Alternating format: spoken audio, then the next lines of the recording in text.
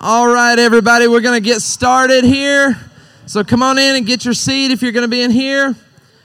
And we're going to have a prayer real quick, so if everybody could get quiet before the Lord here. We're going to pray for these brothers that they will just do a great job of communicating the things that God wants us to hear this morning. Father God, thank you for my brothers. I love them both, and I'm excited for the path that you brought them both on, God. Their lives and their experiences, the wisdom that you've built into them, Father, the things that you've taught them, they bring to bear this morning. I pray you give them clarity of mind, that you would use them in a powerful way to help us, Father, as we consider your word and its reliability, both in the Old, the New Testament, and, Father, how to answer critics that really criticize and try to create doubt in our minds and our hearts about whether or not we can trust your words that were written down so long ago. Father, speak through these men. Help them to build our faith and equip us to go out and better help others that have doubts as well. I pray in Jesus' name. Amen. Well, hey, guys. Good to see you. My name is Daniel McCoy, and it's great to be back. Over there is Brian Cunningham. Everybody say, hi, Brian. All right, so this class is about the Old Testament, and the next one after lunch is about the New Testament, and Brian there is going to be taking most of this one. I love surrounding myself with people who are smarter than me. It's just a really good way to live, and Brian just got his PhD in theology and apologetics. Anybody heard of the Crimson Tide? I'm just curious. Raise your hand if you've heard of the Crimson. Raise your hand if you're a fan of the Crimson Tide. Raise your hand if you're not a fan of the Crimson. Okay, we got some of the, all right, I was curious. So Brian was the kicker for the Crimson Tide, the football team back in, what years would that have been? 96, 97? I've been told I need to, okay, can you hear me now? I'm better? Oh, sorry about that. So I, too, am a hang on. Foosball player. I'm a foosball player. But anyway, so we're going to be talking about the Old Testament. Very important stuff. You guys have a lot of courage to be here, learn this, and be able to communicate it to others. Now, the Old Testament, when we're talking about the reliability of it, at the first level, we're talking about the truthfulness of the Old Testament. Is it true? Are these stories that are written down, are these true? And we could spend today talking about that. We could be talking about some of the important things like the dozens of prophecies in the Old Testament that come true in the New Testament. We could be talking about that. We could be talking about the hundreds of pictures in the Old Testament that are fulfilled in the New Testament. Can you think of any of those that are like happens in the Old Testament, and then it's like New Testament hits, we're like, whoa, I think I've seen that before. And any ideas on what some of those pictures might be? The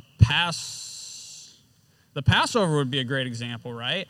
Where you've got the blood of the lamb on the doorpost, and then the wrath of God passes over. There's hundreds of those pictures in the Old Testament that come true in the New Testament. There are archaeological finds that we could go over. Things like, they didn't used to think that the Hittites existed, and then they found archaeological evidence for the Hittites, and David and Sargon, and all sorts of historical people. So at one level, we could talk about the truthfulness of the Old Testament, and that'd be definitely worth our time.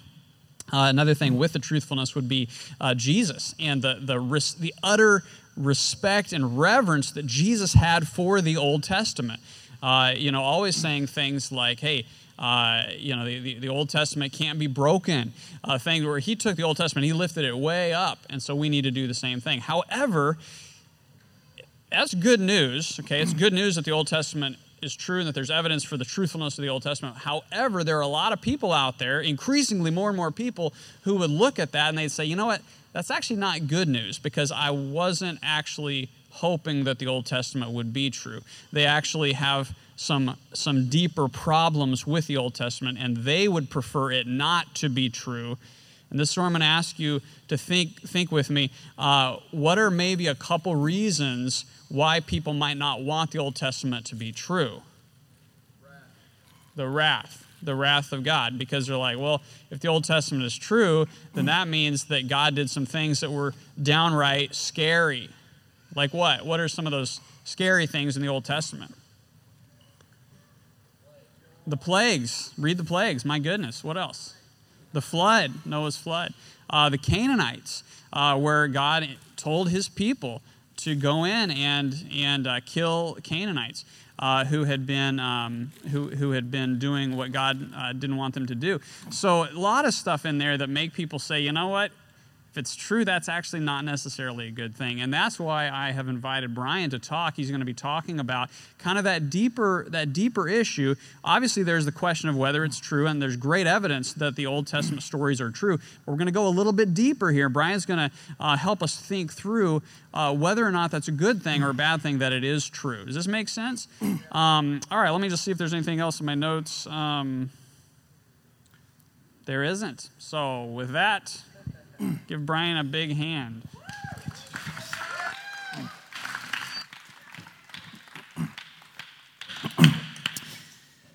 All right, hello everybody. Thanks for having me with you here today. I was telling Mackie just a few minutes ago. I was driving in about 1.5 miles away, and sitting there thinking, okay, so I'm going to be presenting a lesson with Robert, Kerry Cox present, Mackie present, see Wes. I followed him for a number of years before we had even met at West Coast Witness.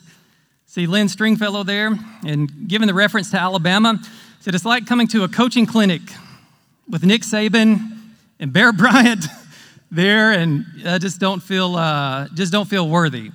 But nevertheless, God is worthy. And so may he get all the glory due to him. Little disclaimer before we get started. There will be some things in here that will be shocking to you, especially growing up in the United States and Western civilization. Some things that I don't want to talk about, I don't even want to mention, I don't even want to think about. Some of the things we're going to be sharing this morning. But I think you'll see why it will be essential.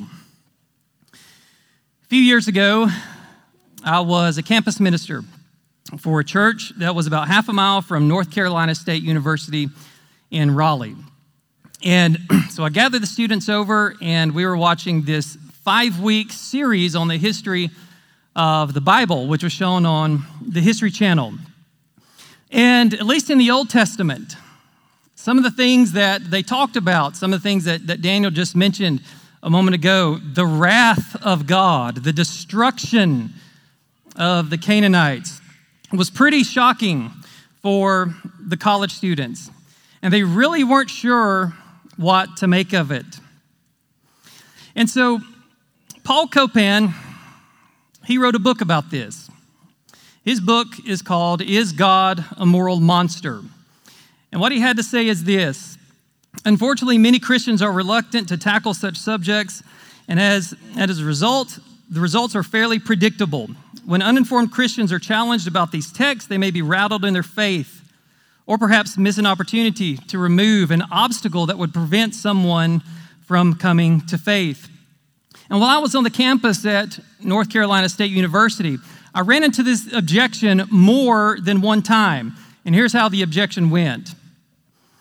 If you're a Christian, you condemn genocide. You condemn what the Nazis did with the Holocaust. So Christians condemn genocide. God's command to wipe out the Canaanites was a divine act of genocide. Therefore, Christians, all of you should condemn God. But you don't. So I don't believe in your God. And a lot of this line of thinking comes from what are known as the new atheists. Now, they're not as popular or influential as they were about 10 or 15 years ago. But nevertheless, some of the things they had to say still resonates with many people. For example, probably the most well-known atheist in the world today, Richard Dawkins, said that the God of the Old Testament is arguably the most unpleasant character in all fiction, jealous and proud of it. a petty, unjust, unforgiving control freak, a vindictive, bloodthirsty ethnic cleanser, a misogynistic, homophobic, racist, infanticidal, genocidal, filicidal, pestilential, megalomaniacal, sadomasochistic, capricially malevolent bully. He is a psychotic moral monster. The late Christopher Hitchens had to say that the Canaanites were pitilessly driven out of their homes to make room for the ungrateful and mutinous children of Israel. And then Sam Harris, who is one of the atheists, says that one of his goals in life is to demolish the intellectual and moral pretensions of Christianity in its most committed forms. In fact, putting to death idolaters in our midst reflects God's timeless wisdom. Again, this line of thinking has had an effect, not just on unbelievers, but also believers as well. But as Paul Copan says, he says, I believe with patience, humility, and charity, we can navigate these waters with greater skill, arriving at a far more satisfactory answer than Dawkins, Hitchens, and Harris will allow. Now, in attempting to deal with this problem, with this situation, we first have to understand that there is a real objective standard of morality. So there really is something as right and wrong. And instinctively, we all know it. For example, if I walk off this stage and when he's not looking and I slap Mackie across the face, we instinctively know that that is wrong. We don't have to take a moral philosophy class at some college anywhere to know what I did to Mackie was wrong. We instinctively know it. And the reason we instinctively know it is what Ecclesiastes and Romans tells us in God's Word. It tells us that the moral law is written on our hearts. So instinctively, we know right from wrong. We don't have to think about it. But the question is, where does that come from? And there's many answers that are given today, as you can see on the screen. As Christians, we believe it comes from God himself. There's also those that'll say, well, it comes from society, it comes from individuals, or maybe it's embedded in our DNA. So where does it come from? And how do we know? Because if you don't know, you can't really say what God did to the Canaanites was evil. You can't say that. I remember about 2005, 2007 range, I was in a Panera Bread, and there was a guy that was a painter, and he was doing some very amazing work. And so I said to him, man, you've got God-given talent. That really is impressive. And he said, well, thank you very much. So I went over, sat down at the table to eat my food. And so he comes over to my table, and he pulls up a chair, welcomes himself, and he says, I really appreciate what you said, but the problem is I don't believe in God. And he said, I've been reading this book called The End of Faith by Sam Harris, as one of the atheists showed you just a moment ago. And I said, okay, that's fine. So, well, tell me, what is your standard for morality? How do you know right from wrong? And he said, well, each individual decides what's right or wrong. I said, okay. Adolf Hitler decided for himself. Was he right or wrong? He said, he was wrong. Well, wait a second.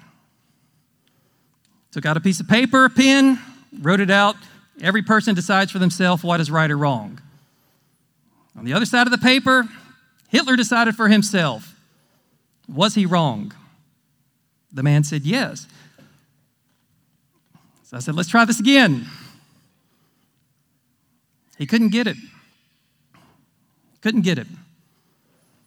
This is one of those situations where God's word rings true, that they allow themselves to be blinded by Satan. Even when written out in black and white, he couldn't see it. It's very sad. Once I was on the campus at NC State University, I was talking to a guy named Stephen. He was an atheist, and I asked him the same question. What's your standard for morality? He said, well, society determines what is right and wrong. And I said, okay, so everybody just kind of comes together, and if somebody gets murdered, everybody agrees that that's pretty much wrong. Is that what you're talking about? And he said, yes. I said, okay, let me ask you a question. At one point in the United States, society agreed that slavery was right and it should be legal. It's a brief pause there for a moment with Stephen. He was a nice guy. He wasn't antagonistic at all. And he said, well, maybe it was just a few powerful people that decided that it was right and okay. Okay, so if that's the case, then society doesn't get to determine what's right or wrong. So your whole argument has just completely just fell apart. And then I asked him, well, so if it's just a few people, Stephen, why are you seeking to oppress the minority? He didn't have an answer. But let's push this a little bit further. We'll go to the next slide. If it is true that society determines morality, if society determines what is right and what is wrong, then anyone who opposes society's standards, by definition, would be immoral.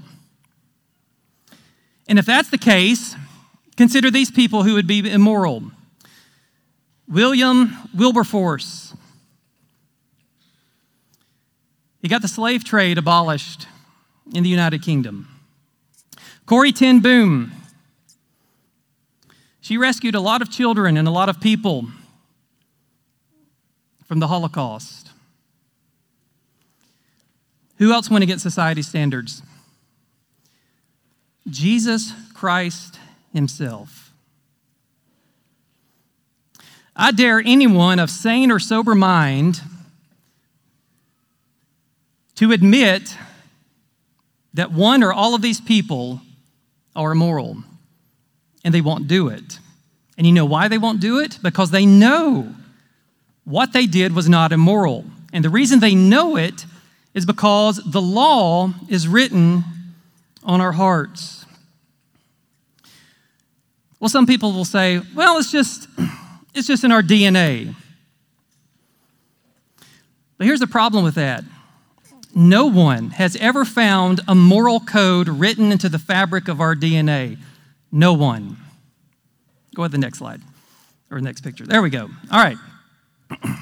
So there I am on my wedding day in my Scottish kilt. And the reason I have a Scottish kilt is because I married a girl from Scotland. It's pretty, isn't she? It's got a cool accent, too. So, Vicky is an ultra nerd. She got her PhD in chemistry from Glasgow University there in Scotland. She never even mentioned the fact that there was a moral code written in any chemistry or any biology textbook that she studied during her time in school. The reason is because it's not there. And those that actually take time to look into this, that are intellectually honest, will say that it's a farce. For example, Florida State University philosopher Michael Roos, who was an atheist, said that morality is an illusion put in place by your genes to make you a social cooperator, and by this we can conclude that God is dead. The new atheists think that this is a significant finding. In this, as in just about everything else, they are completely mistaken. God is dead. Morality has no foundation. The late Harvard evolutionary biologist Stephen Jay Gould said in his book, of all things, Rock of Ages, he said that we still cannot draw moral messages from any factually construction of nature. Nature doesn't give a bleep about us. Therefore, we cannot use nature for our moral instruction.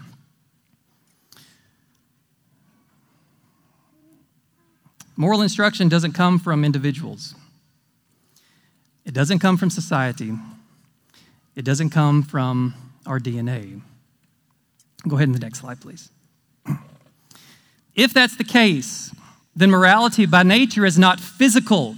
In other words, morality is not something that you can see, taste, touch, or smell. If it's not physical, then it's non-physical. If it's non-physical, then it's either an abstract or it's a spiritual quality. Now, we don't appeal to abstracts in moral discussions. For example, no one ever says, you know what? The number 7 made me do this today. I was thinking about the number 7 and I went and robbed the bank. That's insanity. No one thinks that way, if they're sane. So if it's not an abstract type of thing, then it's a spiritual quality.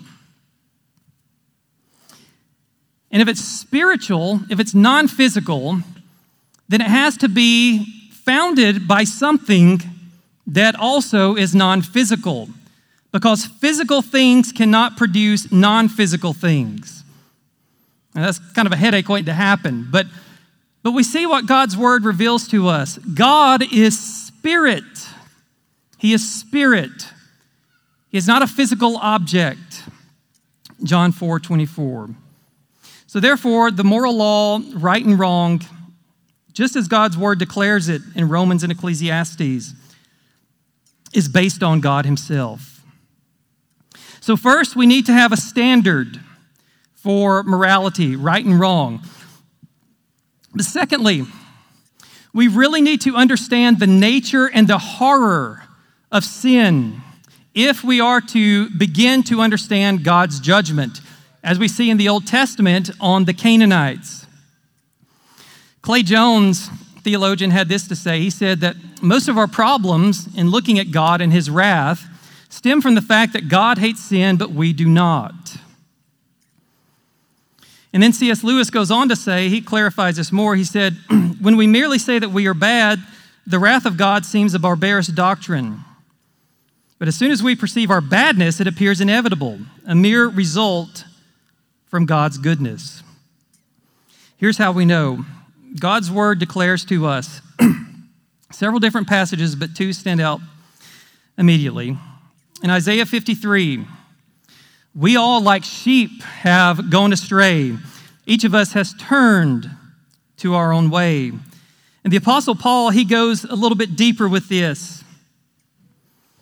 He says in Ephesians chapter 2, verses 1 through 3, he says, as for you, you were dead in your sins, in which you used to live when you followed the ways of this world and of the ruler of the kingdom of the air, the spirit who is now at work in those who are disobedient. All of us also lived among them at one time, gratifying the cravings of our flesh and following its desires and thoughts. Like the rest, we were by nature deserving of wrath. Clay Jones goes on to say that in Genesis 3, the Lord said in the garden that if Adam and Eve ate of the fruit, they would surely die. God didn't say you will die peacefully in your sleep at a ripe old age of natural causes, but that you will surely die. Thus, every person begins life under the sentence of death. That's a hard piece of truth. If we really stop to think about it, the nature of sin. But before we get into the Canaanites, here's a disclaimer. We're going to look at the sinfulness of humanity. And when you hear of these things, one of the first things people will say is, well, that's inhumane. Wholeheartedly agree. Human beings were not created for this type of behavior. But at the same time, the question to be asked is, who did these works? Humans did it. From the October Revolution in 1917, when communism took over Russia, became the Soviet Union, all the way up until 1989, a conservative estimate of 20 to 26 million people were executed by their own people. In 1931 to 1932, the Ukrainian people began to get sick of what the Soviets were doing.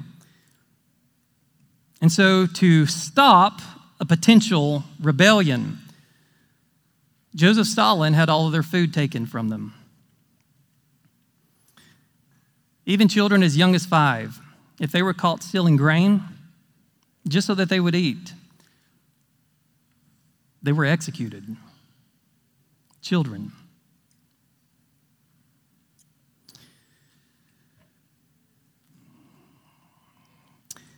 Speaking of children, as one historian writes, the most terrifying sights were kids whose skeleton limbs were dangling from balloon-like abdomens. Starvation had robbed the children of their youth. Only in their eyes did they resemble children.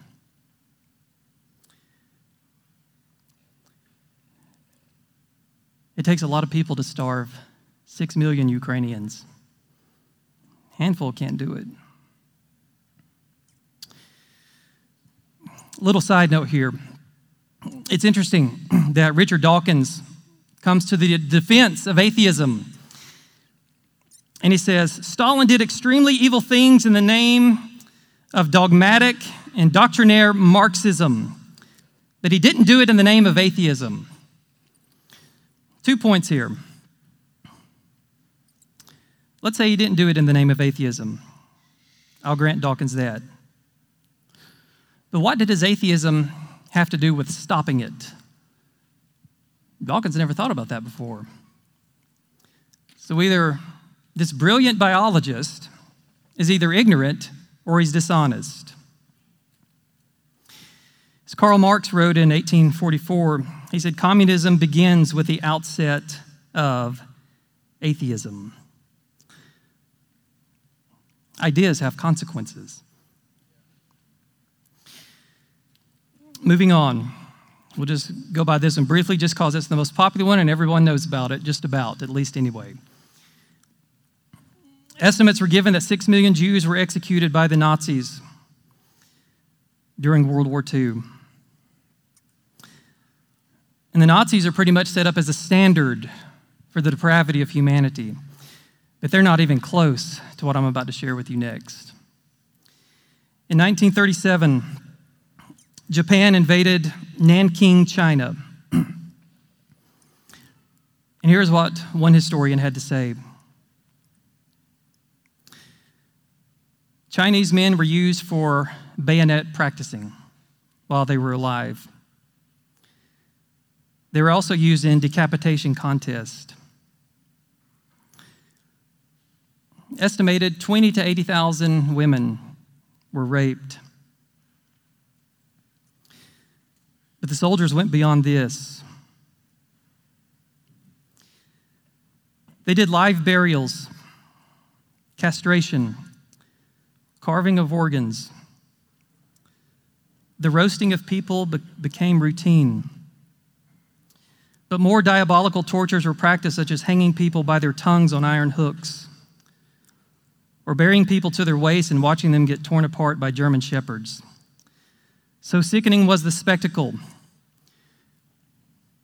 The Nazis that were present said that what the Japanese were doing at that time was beast-like. That was the Nazis saying that. In China, under Mao, an estimated 60 to 100 million people were executed by their own government. Historians say that 45 million of those people were killed in just 4 years. In many villages throughout China, 50% of the people were starved to death. Mao wanted strict education of communism. And it said that he buried alive 46,000 college professors. And he was boasting about this. And the reason he was boasting about this is because they noted that a long time ago, when the Qing dynasty, I believe, the emperor at that time had buried alive 460 people. He said, oh, that's nothing. We've buried alive for 46,000, as if it was some kind of conquest. But before they were buried alive, says professors were dressed in grotesque clothes, dunce caps, and had their faces smeared with ink. They were then forced to get down on all fours and bark like dogs. Some even subjected to cannibalism. All for Mao's push of communism on the people. We don't have time to go into details about others, but here's some others. It's food for thought. In Bosnia, between 1992 and 1995, there were 200,000 deaths. In Rwanda in 1994, it's not that long ago, 800,000 deaths. Pol Pot in Cambodia is estimated to have killed 2 million people in a 4-year period. There was a book that came out a few years ago called Ordinary Men, written by a man named Christopher Browning. He writes about what took place in Poland during World War II. When the Nazis invaded, some of the Polish men submitted to the Nazis. They took their fellow Jews, people they worked with, people they lived next door with, too. They marched them out in the woods and executed them in cold blood. About 20% decided to back away, but the 80% went on a killing spree. Today, around the world, at least this was the case a few years ago, 450 people every day who claim the name of Christ are put to death. Now, why in the world are we talking about such horrible, horrible things? Because this is the logical outworking of being children of wrath. So what is God supposed to do with all of this? What is God supposed to do with all of these people that commit such atrocities? Again, these atrocities are inhumane because we were not created for this. But humans did commit these atrocities. And you will still find some that will do it today. So again, what is God's response supposed to be? Miroslav Volf, if I'm pronouncing his name correctly, had this to say. He said, I used to think that wrath was unworthy of God, but isn't God love? Shouldn't divine love be beyond wrath? God is love, and God loves every creature in person. But that's exactly why God is wrathful against some of them. My last resistance to the idea of God's wrath was a casualty of war in the former Yugoslavia, the region from which I come. According to some estimates, 200,000 people were killed and over 3 million were displaced. My villages and cities were destroyed. My people shelled day in and day out, some of them brutalized beyond imagination. And I could not imagine God not being angry. Or think of Rwanda in the last decade of the past century, where 800,000 people were hacked to death in 100 days. How did God react to the carnage? By doting on the perpetrators in a grandfatherly fashion? By refusing to condemn the bloodbath, but instead affirming the perpetrator's basic goodness? Wasn't God fiercely angry with them? Though I used to complain about the indecency of the idea of God's wrath, I came to think that I would have to rebel against a God who wasn't wrathful at the sight of the world's evil. God isn't wrathful in spite of being love. God is wrathful because God is love. So perhaps when we get to the Canaanites, looking at the historical atrocities of the 20th century, will maybe make it a little bit more easier to deal with. Because at the heart of the Canaanite people was what was at heart of those just mentioned from the Soviet Union, from Japan, from China, from Germany, Rwanda, and so on. It's idolatry. Romans 1:18 and following says, the wrath of God is being revealed from heaven against all the godlessness and wickedness of people who suppress the truth by their wickedness. since what may be known about God is plain to them, because God has made it plain to them. For since the creation of the world, God's invisible qualities, his eternal power and divine nature, have been clearly seen, being understood from what has been made, so that people are without excuse. For although they knew God, they neither glorified him as God, nor gave thanks to him. But their thinking became futile, and their foolish hearts were darkened. Although they claimed to be wise, they became fools, and exchanged the glory of the immortal God for images to look like a mortal human being, and birds and animals and reptiles. So for the Canaanites, at one point, they did know the true God. But somewhere along the way, they exchanged the glory of God for an image made in the eyes of man. Ulf Oldenburg, if I'm pronouncing his name correctly, from the University of Chicago, said of the Canaanites that God lost the dynamic strength expressed in his name. Most Canaanite texts describe him as a poor weakling, a coward, the contempt of goddesses. One text depicts God as a drunkard splashing in his excrement and his urine after a banquet. To this, Dawkins has to say that God's monumental rage whenever his chosen people flirted with a rival God resembles nothing so much as jealousy of the worst kind. But in response, Clay Jones says, but does anyone think that if Dawkins' wife left him for a gingerbread man of her own baking, and then she began to tell everyone that Dawkins liked to play with his excrement, that he would tolerate the characterization of his feelings as no more than jealousy of the worst kind? Hardly not.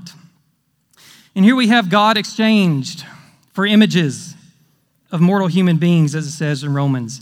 The Canaanites began to worship Baal. And what did Baal do? You can say some pretty horrible things. At first, the Canaanites believed that people should be executed, be put to death if they engage in this type of behavior. But eventually it became to be seen as not a big deal. Next, in the Canaanite religion, we have temple prostitution, which is Ishtar, who was considered the queen of heaven among the gods. As one historian wrote, said that physical relations with a person whose life was devoted to the goddess Ishtar was tantamount to union with the goddess herself. And to this, priests and other men, regardless of whether they were married or not, could join themselves to female and male prostitutes in order to join themselves to the goddess. The Canaanites also practiced child sacrifice in the worshiping of their god Molech. Molech was a Canaanite underworld deity, represented as an upright, bull-headed idol with a human body in whose belly was a fire and had outstretched arms. And when people would sacrifice their children to Molech, what they would do is they would place the child in the arms, gravity would take over, the child would roll down the arms into a pit of fire. Children up to 4 years old were sacrificed. There's an ancient historian named Plutarch that said that when this would take place, the people would play trumpets as loud as they could and bang on drums or other things so they would not hear the screaming of the babies or the children being sacrificed to Molech. Which brings up an interesting point, doesn't it? What's wrong with screaming? What's wrong with this? Interestingly, instinctively, the Canaanites knew it was wrong. Otherwise, they wouldn't try to hide the screaming. And there's other aspects, but I'm going to refrain from mentioning them because it's so bad. I know a lot of things we talked about is horrible, but it gets even worse. And I just can't say it.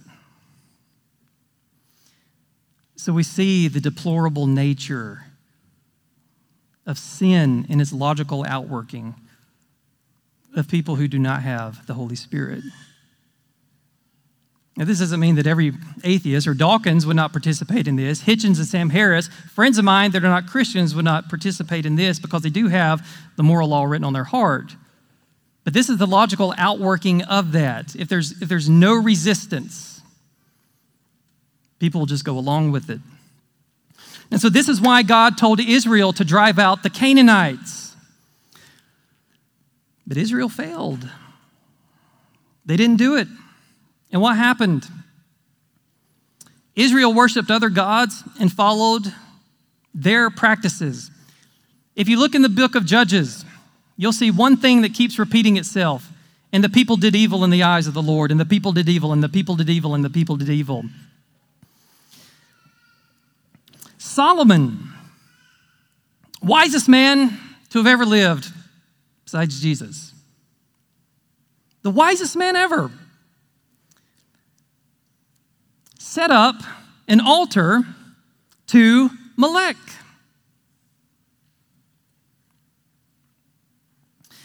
Prophets were sent to warn the people, but they did not listen. And so God poured out his wrath on Israel.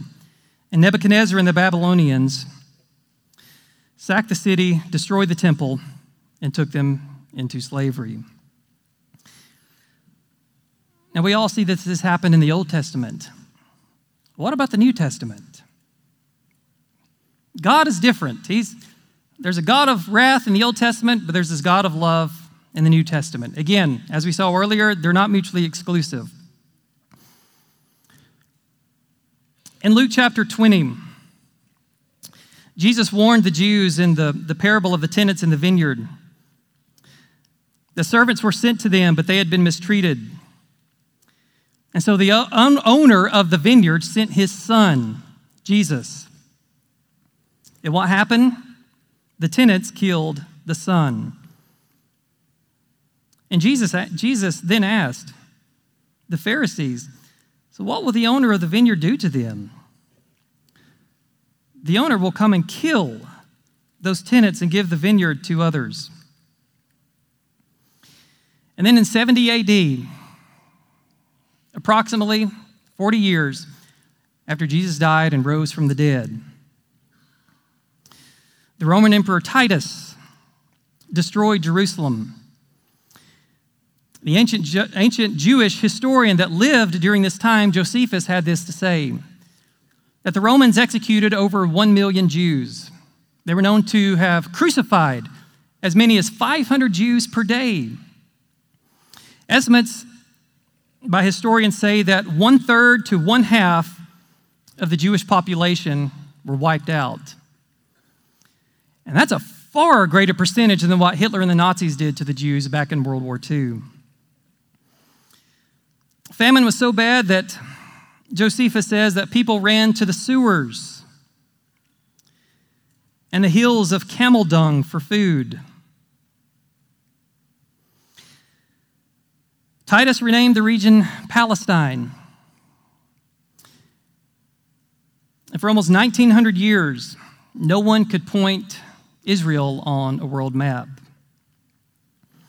And even today, all these years later,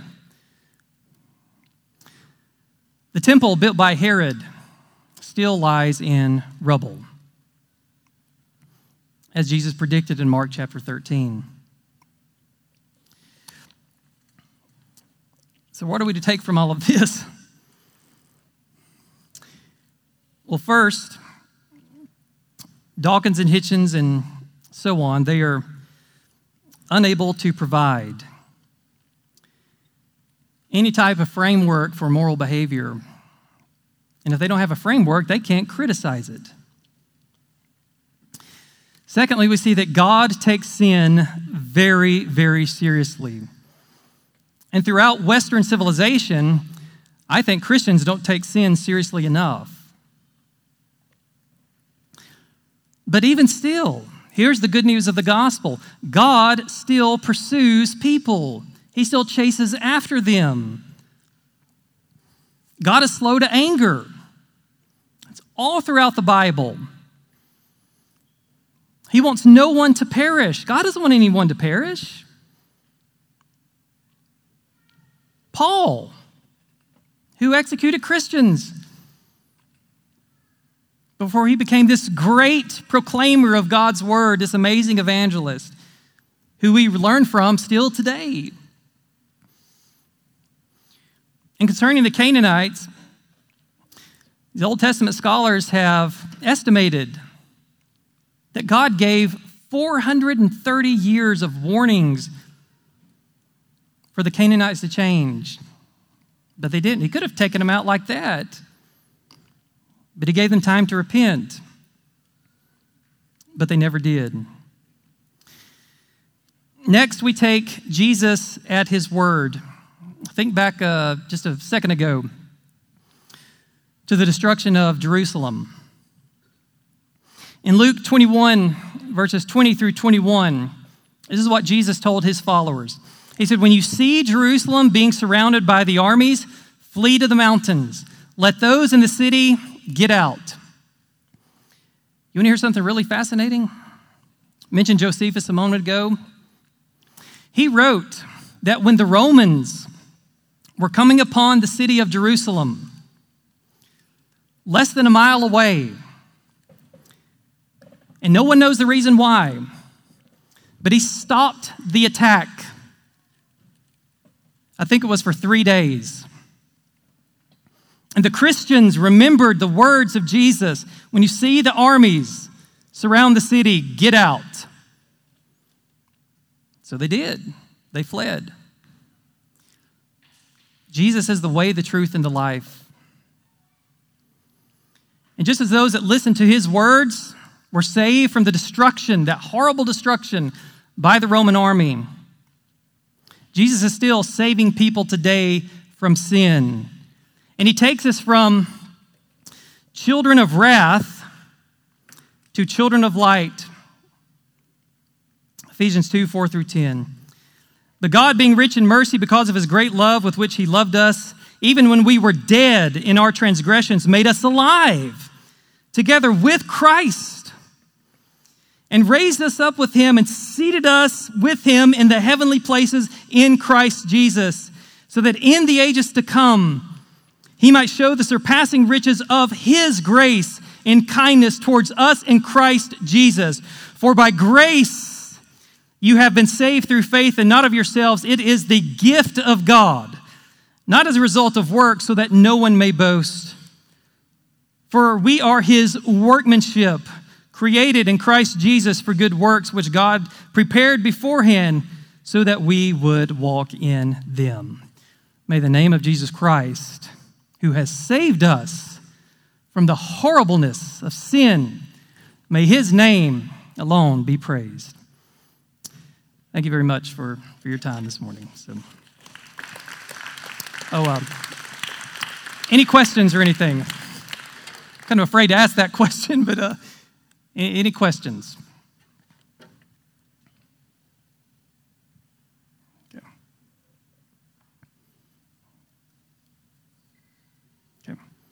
I heard one speaker say, if no one has a first question, who has a second question out there? Okay. Yeah.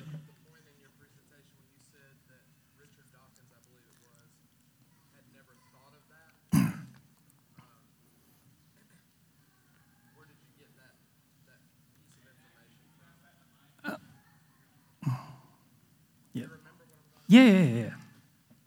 I guess I should repeat that. So in the presentation, you mentioned Richard Dawkins not having thought of that point that you brought to bear. How do we know that he hadn't thought of it? I didn't. Well, I've never seen anything written by him or presented by him to say that, and on YouTube videos and things like that. I've watched a lot of Richard Dawkins. When I was on the campus at NC State, I had a handful of atheists that would tell me, well, atheism didn't cause those atrocities. And I think if Dawkins would have thought of it, he might have addressed it, or maybe he has thought of it and hadn't addressed it because he knows it would probably be a defeater for atheism. But the point was, if atheism did not cause the atrocities we saw in the 20th century, what did atheism do to prevent it? The answer is absolutely nothing. So for Richard Dawkins and atheists that hold to this, this really strict atheism, at best, atheism is useless because it doesn't prevent any atrocities from happening.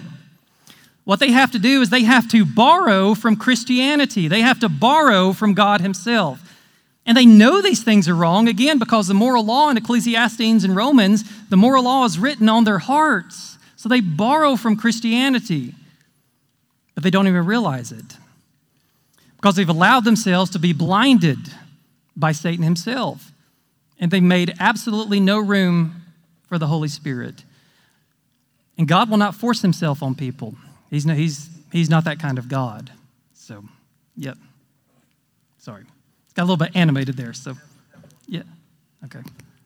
I have one more question. So, and I know this is not at all what you're saying, but I'd like to hear you talk about it a little more, because we would never argue that atheists can't do good, right? But they just don't have a basis for that good. Right. Could you talk to that for a little bit? Yes. So, if I'm going to get these words, hopefully I get these words correctly. And Daniel, you can correct me if I butcher these things. But or Mackie, you can correct me too. But again, this is not to say that people that are atheists or that are not believers support this type of thing. They don't.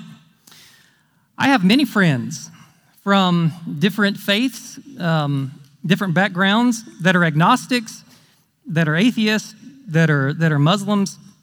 And to the best of my knowledge, none of them would support this type of thing. But the difference is, as Mackie just pointed out, where's the foundation? Where does that come from?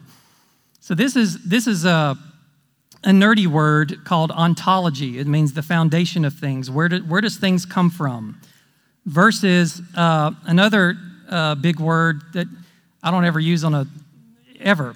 It is called epistemology. How do you know things?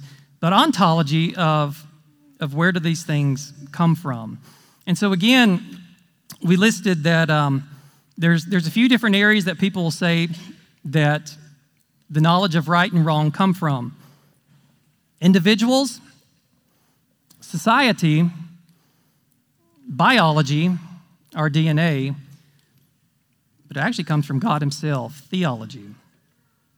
So I would just, so if anyone ever questions you, that's my favorite go-to thing when I'm dealing with unbelievers is, what is your basis for right and wrong?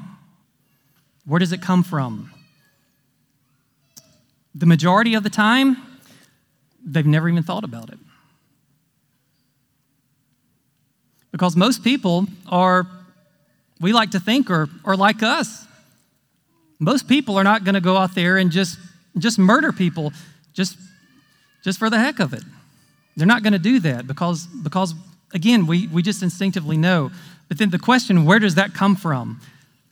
That really puts, what I heard somebody say one time, it puts a pebble in their shoe. And so every time they take a step, they're thinking about it. It's a seed to be planted. See, an argument like this can't convert someone.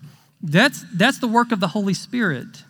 Now, God uses these things to make people think and to plant seeds.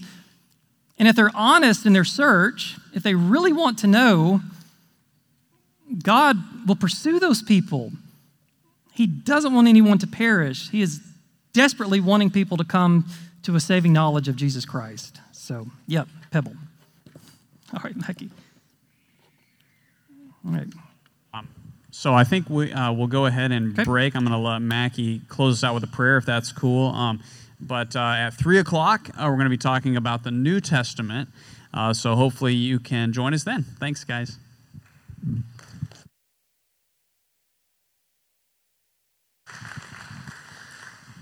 God, thank you for my talented brothers and sharing their knowledge and sharing their wisdom with us. We want to leave here better equipped, and I know as far as I can speak for myself, I'm leaving here better equipped. So God, thank you for that. I pray that we can take these things, that we can engage the people in our spheres of influence, that we can put pebbles in their shoes. I love that. I pray that we can just tug on people's hearts and show them a better way and show them that this life can make sense. Even we can make sense out of the struggle. We can make sense out of the pain and suffering in the world. And we don't have all the answers. And we wish that these things didn't have to be. But that there are answers that are sufficient to believing in you and to trusting you and to living for you in this world. I pray that you increase everyone here's faith. And I pray in Jesus' name, amen.